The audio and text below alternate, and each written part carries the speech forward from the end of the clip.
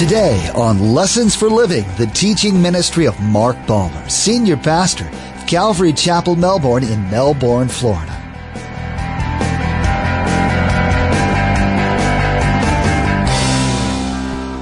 God put within every man this, it's kind of a God-shaped vacuum. And you can't fill it with anything but God. And if that's not there, life just doesn't make sense. So they're empty. No matter how many good things are in their lives, they're empty. Without a relationship with God, they're empty. Ecclesiastes, Solomon, the wisest man, had everything. Listen what he says. Everything is meaningless, says the teacher, completely meaningless. So life without God is unfulfilling, it's worthless, it's empty, it's zero, it's futile.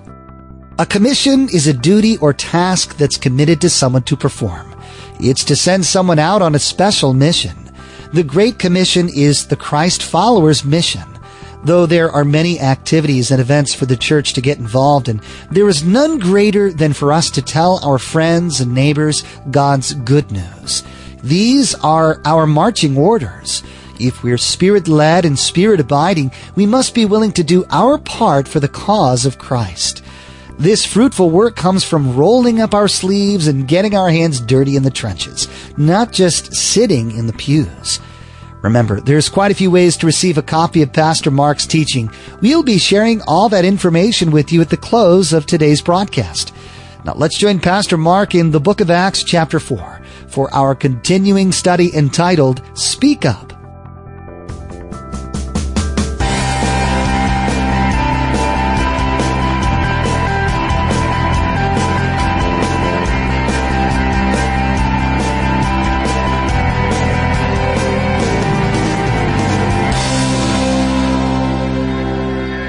If I would turn right now, and I'm not, so relax. If I would turn to you now and say in a moment, I'm going to pick 5 people and you're going to tell me, you're going to lead me to Jesus Christ. No, but after the service, you'll be able to do it. Very simply.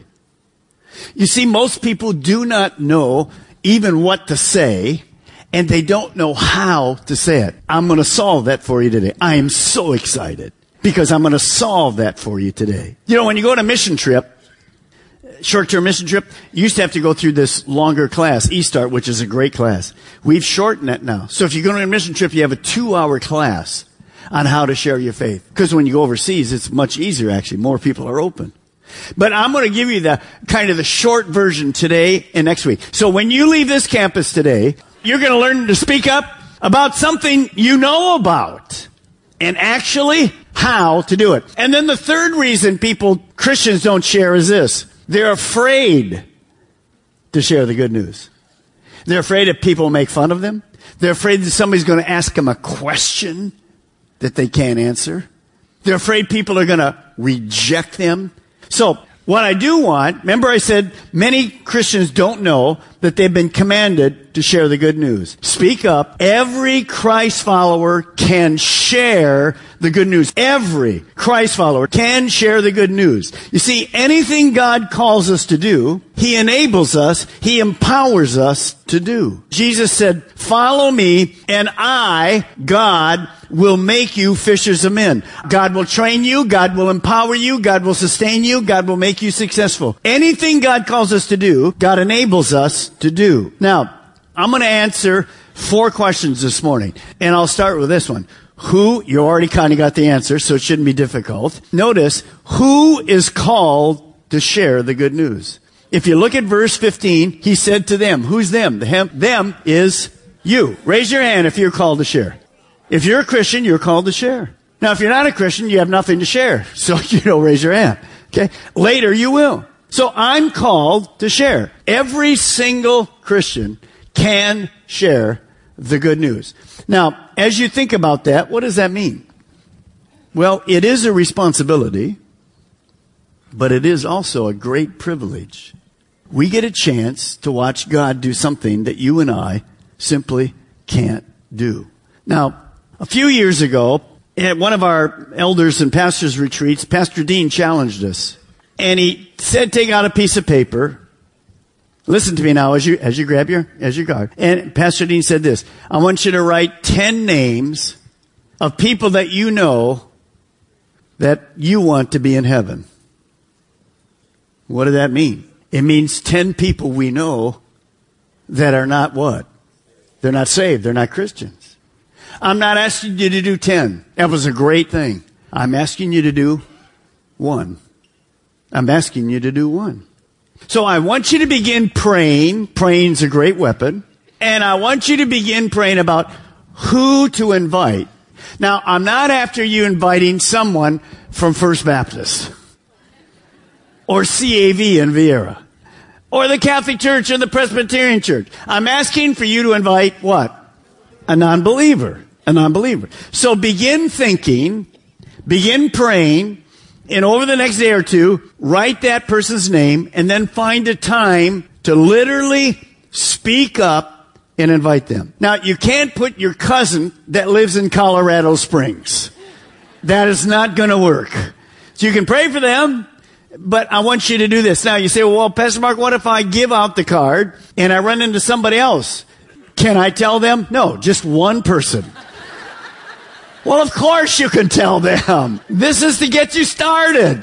Does it make sense? It's just to get you started. We'll have more cards next week. But it's a chance for you to look around and go, wow, I'd like to see them in heaven.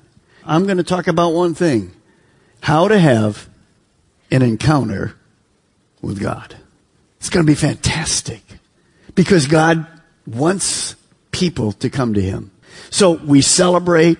We don't push, but we share the gospel. God's really been speaking to my heart. We're going to see more people come to Christ than we've ever done before. And we're going to be a place where the Word of God spreads, the number of people spread, and the Word of God just increases, and more and more and more people come to Jesus Christ. Could I hear an amen? Amen. Do you think we're through? Do you think we're actually through making an impact in our communities? Not a chance. Not a chance. So we have a lot of work to do. So good stuff. So you already got that. Fantastic. Now, when you begin thinking about this, all you have to think about is your circle of influence.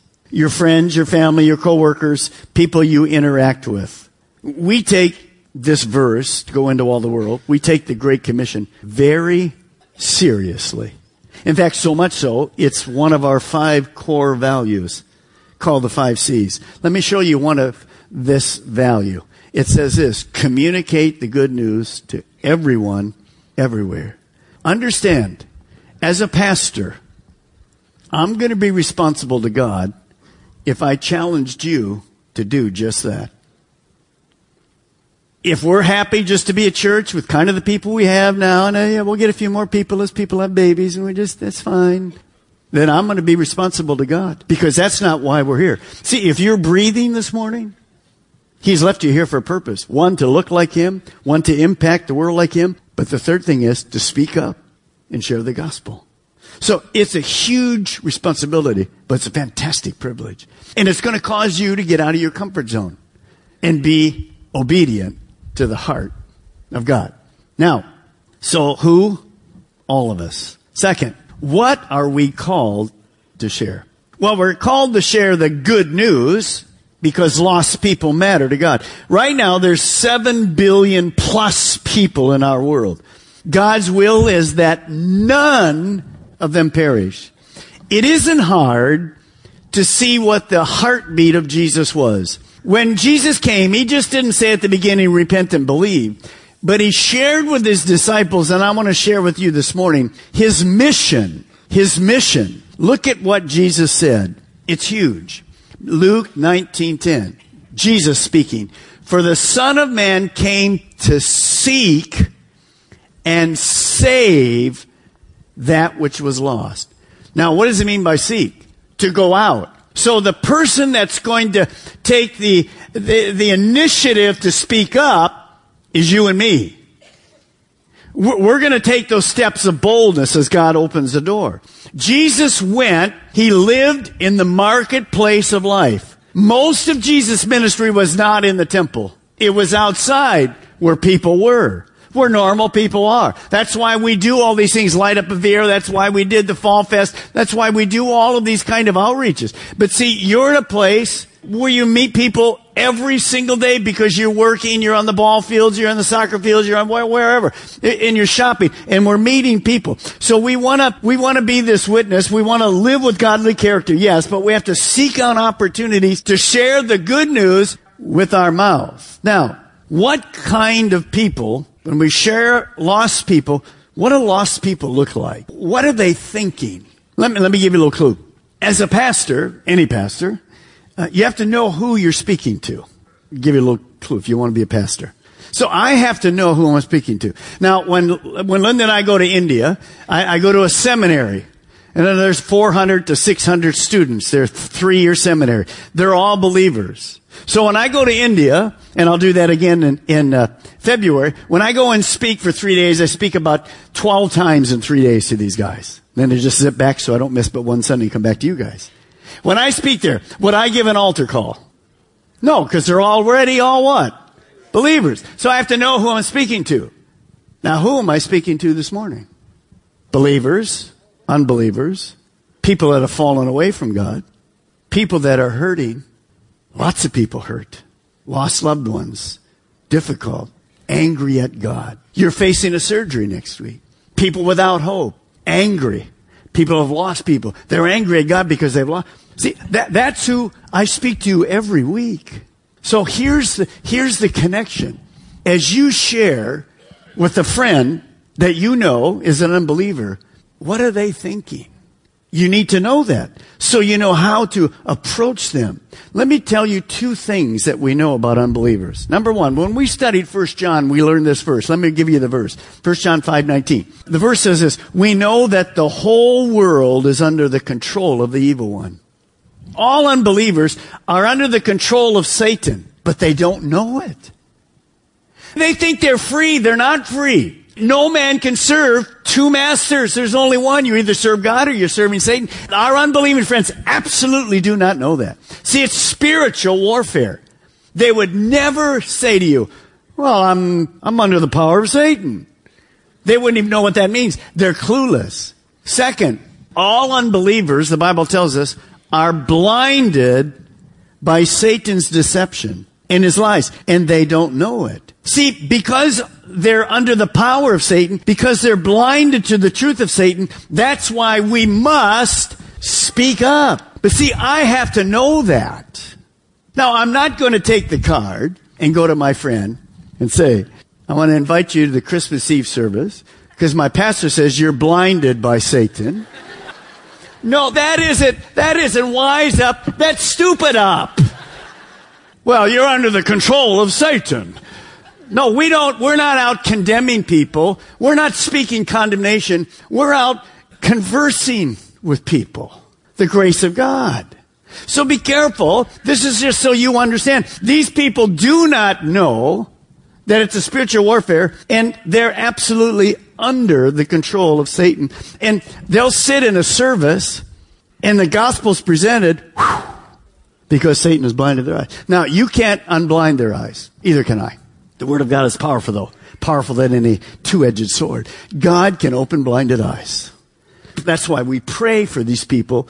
Even after we hand the invite out, we continue to pray for them. Only God can do that. Now, let me give you 4 things, and I want you to write them down, that we know from Billy Graham and many others is biblical, and I'll go through them in a moment. What 4 things, basically, are unbelievers like? So you can write it like this. Speak up. Every unbeliever is empty, lonely, guilty, and afraid of death. Now, let me share with you how that looks. By the way, Billy Graham has added a 5th. I like it. You can just add this kind of as a side note if you want, that every unbeliever discovers that stuff doesn't satisfy. In other words, if I get a new promotion, if I get a new car, if I get a new house, bigger, better, never eventually satisfies. So you can see why they're going to feel empty. They have all the stuff. So let's just talk about empty. Now, again, don't be stupid. You're not going to go to somebody and say, are you empty, lonely, guilty, or afraid of death? Which one of those? Let me see how we go here. No, but this is what they are. Now, what does empty mean? Empty means this. Life does not consist in the abundance of things. Stuff never fulfills. Now, understand, as you think about that, they're empty. They're absolutely empty because God put within every man this, well, it's kind of a God-shaped vacuum. And you can't fill it with anything but God. And if that's not there, life just doesn't make sense. So they're empty. No matter how many good things are in their lives, they're empty. Without a relationship with God, they're empty. Ecclesiastes, Solomon, the wisest man, had everything. Listen to what he says. Everything is meaningless, says the teacher, completely meaningless. So life without God is unfulfilling, it's worthless, it's empty, it's zero, it's futile. Lonely. Lonely. Do you know people can be in a crowd at a Super Bowl and be lonely? Do you know that people will be with 30 people at a house, a great party, and they'll still be lonely? I guarantee you, I absolutely know it. There are people sitting here and they're lonely. You're around thousands of people. Many of you are married. You know what I hear from marriage counseling so often?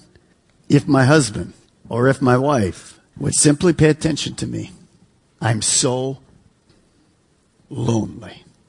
Could that be your problem? By the way, little side issue, this is extra credit. Why did God create marriage? It is not good for man to be alone. If that's your problem and your husband that's insensitive, your wife that's insensitive, you need to go to your spouse and say, man, how could you be lonely? I'm sorry. Let's get it together. But see, man is lonely for one huge reason. When you became a Christian, you got to follow this. This is really special. When you became a Christian, who came to live in you? God came to live. So do you have God in you this morning? How long is he there? Forever. So can you ever be lonely? No, you cannot be. Why is an unbeliever lonely? Because they don't have God in them. Woo, that's powerful. Understand that. They won't understand that, but you need to understand it. Now, I may be lonely because I don't have another person, but bottom line, I can never be lonely because I have God living. And that's why Jesus said he's going to send you another comforter, another one to be in you. And last, the unbeliever is afraid of death. Now, there's nobody here. Don't kid yourself. There's a universal fear of death. Nobody here really wants to die. If you do, there's a problem with depression or some kind of issue. Because the Bible says, this is the day that the Lord has made. Let us rejoice and be glad in it. Could I hear an amen? I mean, does that mean life's perfect? No, it's difficult. But this is the day of the Lord. We should be rejoicing. So, nobody really wants to die, but we're going to die. You well know that. Now, how do I know that I'm going to die? How does this person know they're going to die? Because God has put eternity in their heart. You hear a lot of unbelievers say this to you. They don't even know you're thinking, oh, no, when I die, just go in the ground, that's it. Oh, they know better. Because God has put eternity in their heart. They know after they die, they'll say to you, well, that's it. I got on the ground and the worms just eat us up and that's it. Or I come back as another person or whatever. No, they know after they die, there's something. There's life after death. They know that. Now, it's interesting to me. Many of you know about CNN and Ted Turner. I talked to you about before, but I want to mention it again. All his life, nothing about God, God's foolishness. Those of you that are Christians out there, what an idiot you are. You need a little crutch or whatever. You're stupid. There's no God or whatever. All of a sudden, we see these headlines from Ted Turner. Multi-billionaire. He says this, if there is a heaven, that's new. If there is a heaven, I want to go there. Now, why the change? Because he's 75. And there's a lot more behind him than in front of him. I'm making fun, but that's exactly why. Over about the last month, Pastor Dave did a funeral and I did another funeral for young men in their 20s. At the funeral were lots of young people.